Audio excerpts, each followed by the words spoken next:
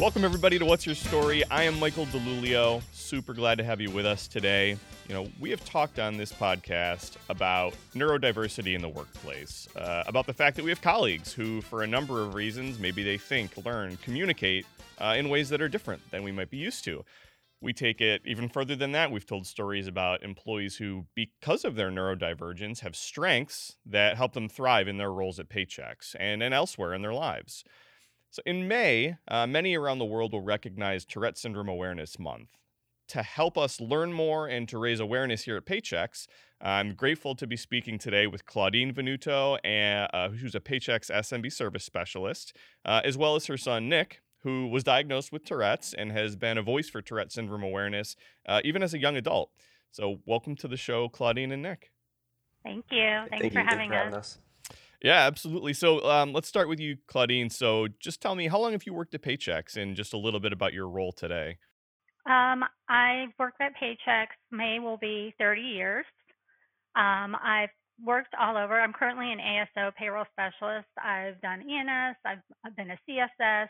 So I've kind of done a bunch of different roles at Paychex. Okay. And Nick, so you're in college now. Where are you going to school, and kind of what are you studying now? Yeah, so I go to Greenville Technical College, trying to get my associate's degree in computer engineering. Awesome. And your mom mentioned you'd even done some work with Apple. Is that right?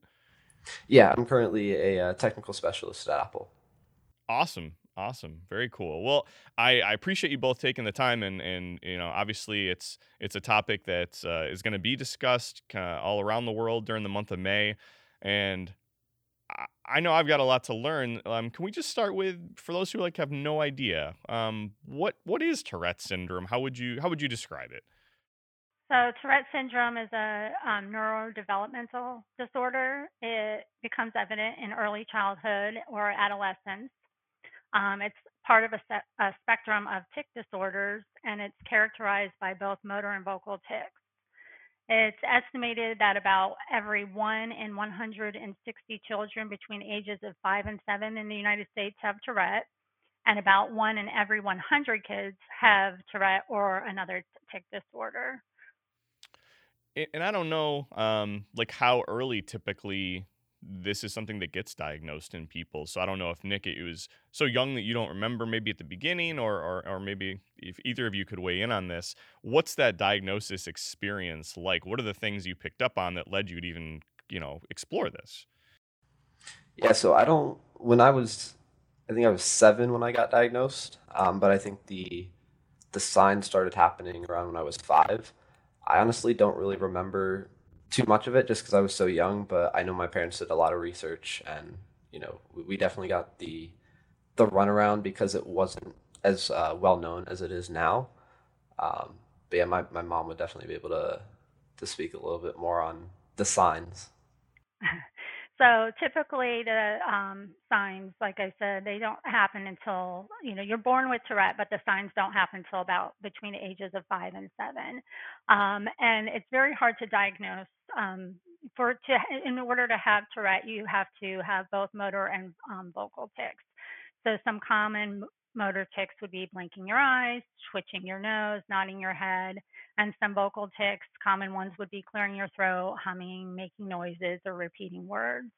The diagnosis tends to be a long process because people don't really know what Tourette is. If you asked me what Tourette was before Nick had it, I would say what everyone else thinks of, which is it's the cursing disease. It's when people swear, but really that's not what it is. It's very few people who have Tourette actually have that part of Tourette. For Nick, he started rolling his eyes when he was around 5 years old. We took him to his pediatrician, and they sent us to an eye doctor who said everything was fine. His eyes are perfectly fine. That tic went away for a little while, and then he started constantly clearing his throat. And so we took him back to the pediatrician, and she sent us to an allergist. The allergist thought it was allergies, put Nick on allergy medicine. That didn't help, so we ended up taking him off the allergy medicine.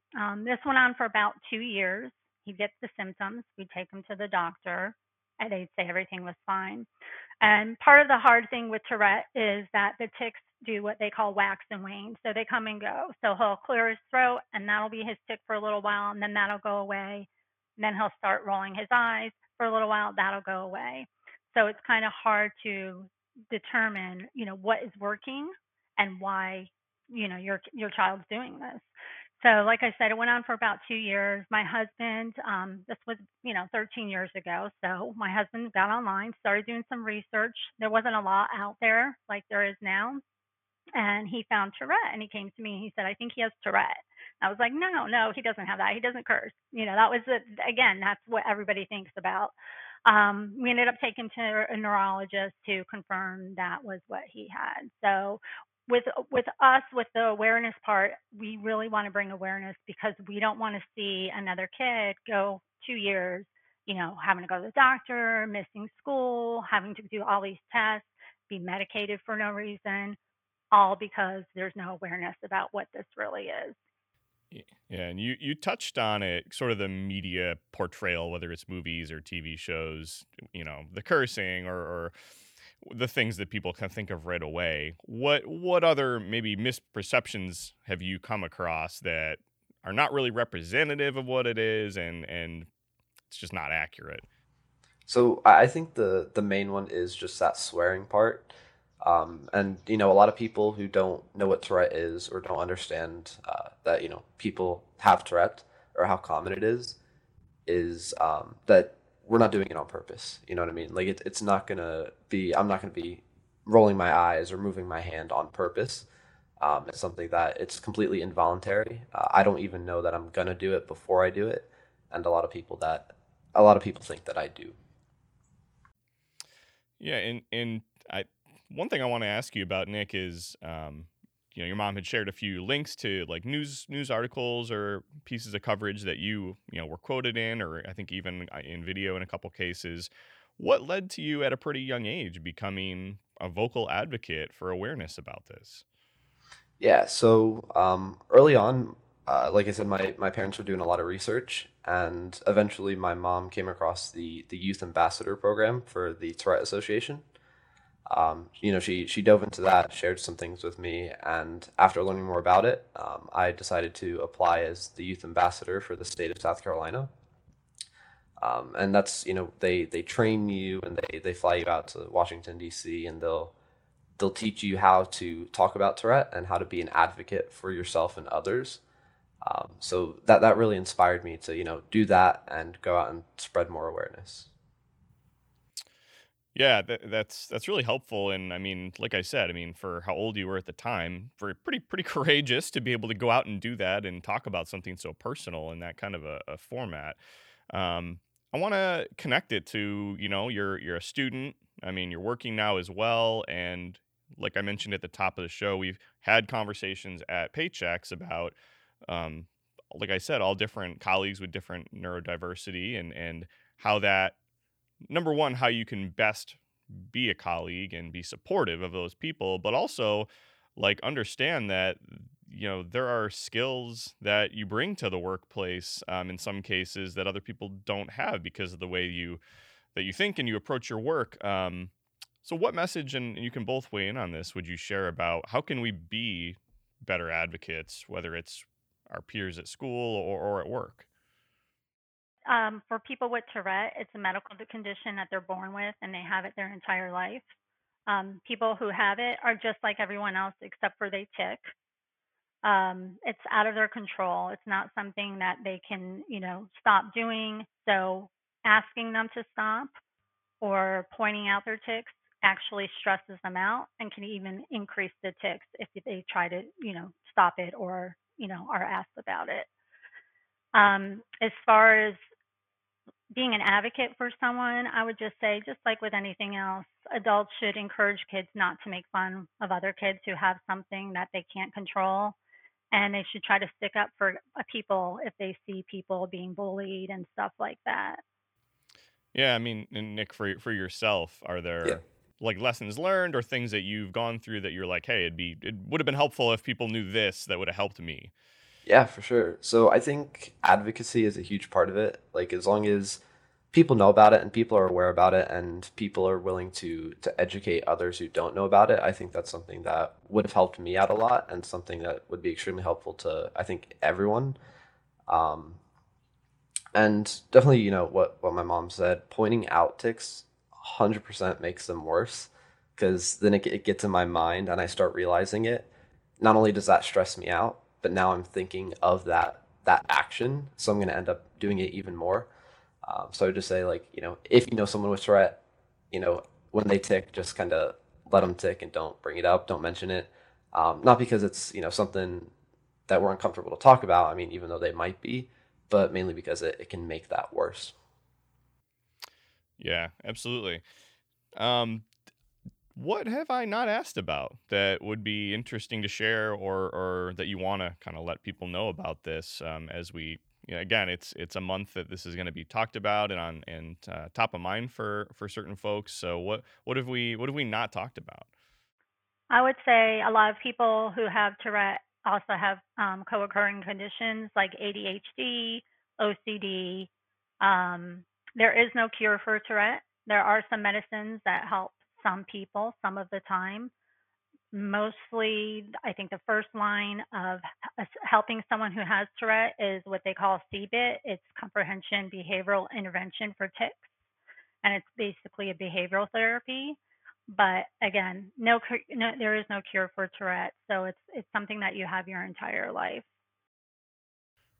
We're talking, Susan and I, actually, in the studio here with me before the recording about whether it's, different social platforms, TikTok or other places where we have super easy access to consume content from people all over the world, but celebrities and musicians and various people. Like, do you find that, are there online communities, Nick, that you are part of or that you follow, whether, I think Susan had mentioned a musical artist, or, people who are thriving and like leading in a great way and having tons of success that you see as inspiration, or are there conversations you're part of among others? Yeah, so I thankfully don't go on TikTok too much, but I know I watch a couple different YouTubers who all have Tourette syndrome, and mainly I watch them for like enjoyment. It's just fun content to watch, but I think they also do a great job in representing what it actually is versus what movies or TV shows portray them to be. Um, Also, I know Billie Eilish is a really popular musical artist, also has Tourette, and she's also been a huge advocate for people with Tourette syndrome and has explained what it is versus how the media portrays it. Yeah, I did not know that she had Tourette. That's really interesting. What about? So we've had I've learned a ton just in this conversation. I'm confident others will too. But for people who want to learn more, are there resources that you would point people to, where they can better understand and advocate and all those things? I would say Tourette.org. They have tons of information about Tourette. They can also have local chapters, so you can start there and they can connect you to a local chapter. That's how Nick got involved in the Youth Ambassador program. I know he talked a little bit about that program, but basically the main part of the program is it teaches teens how to go into classrooms around the country and talk about TS. So he's gone into classrooms of kids who have Tourette, and he will explain what it is. The idea behind the program is when they see a teenager come into the classroom, younger kids tend to pay attention more than if it was just another adult coming into the classroom. So he'll go into classrooms for kids who have Tourette, or in classrooms just to teach about Tourette, because like we said earlier, there are a lot of kids who might have it who don't even know that they have it. So that's what part of the program is. The other part of the Youth Ambassador program is going to Washington. He actually got trained on how to speak about Tourette, but we went to like our state senators to ask for additional funding and stuff. Um, so you can connect through Tourette.org. You can connect with those local chapters, and they can get you a youth ambassador if you have a child who has Tourette, to come into your classroom. You can also call 888 for Tourette. They have Facebook pages, and anybody can call, email me. My information's in the blue pages. I'll be more than happy to talk about it. Anything you'd add to that, Nick? I would just say that I saw the impact of what the Youth Ambassador program did. And, like going into classrooms for kids who have Tourette and being an advocate on their behalf, I think that was probably the most effective way of advocating for it and really teaching other people about it. So I would say that if you have a kid with Tourette, I would definitely try going that route because it's something that I think is truly helpful.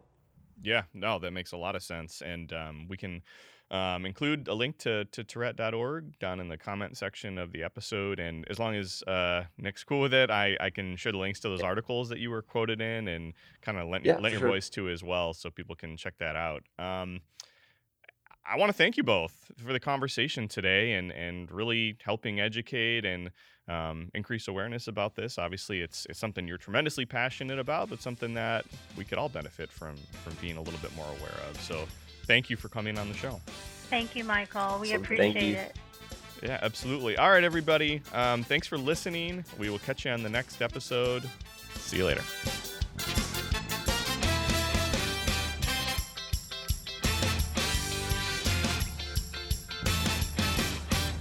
This podcast is property of Paychex Incorporated, 2023. All rights reserved.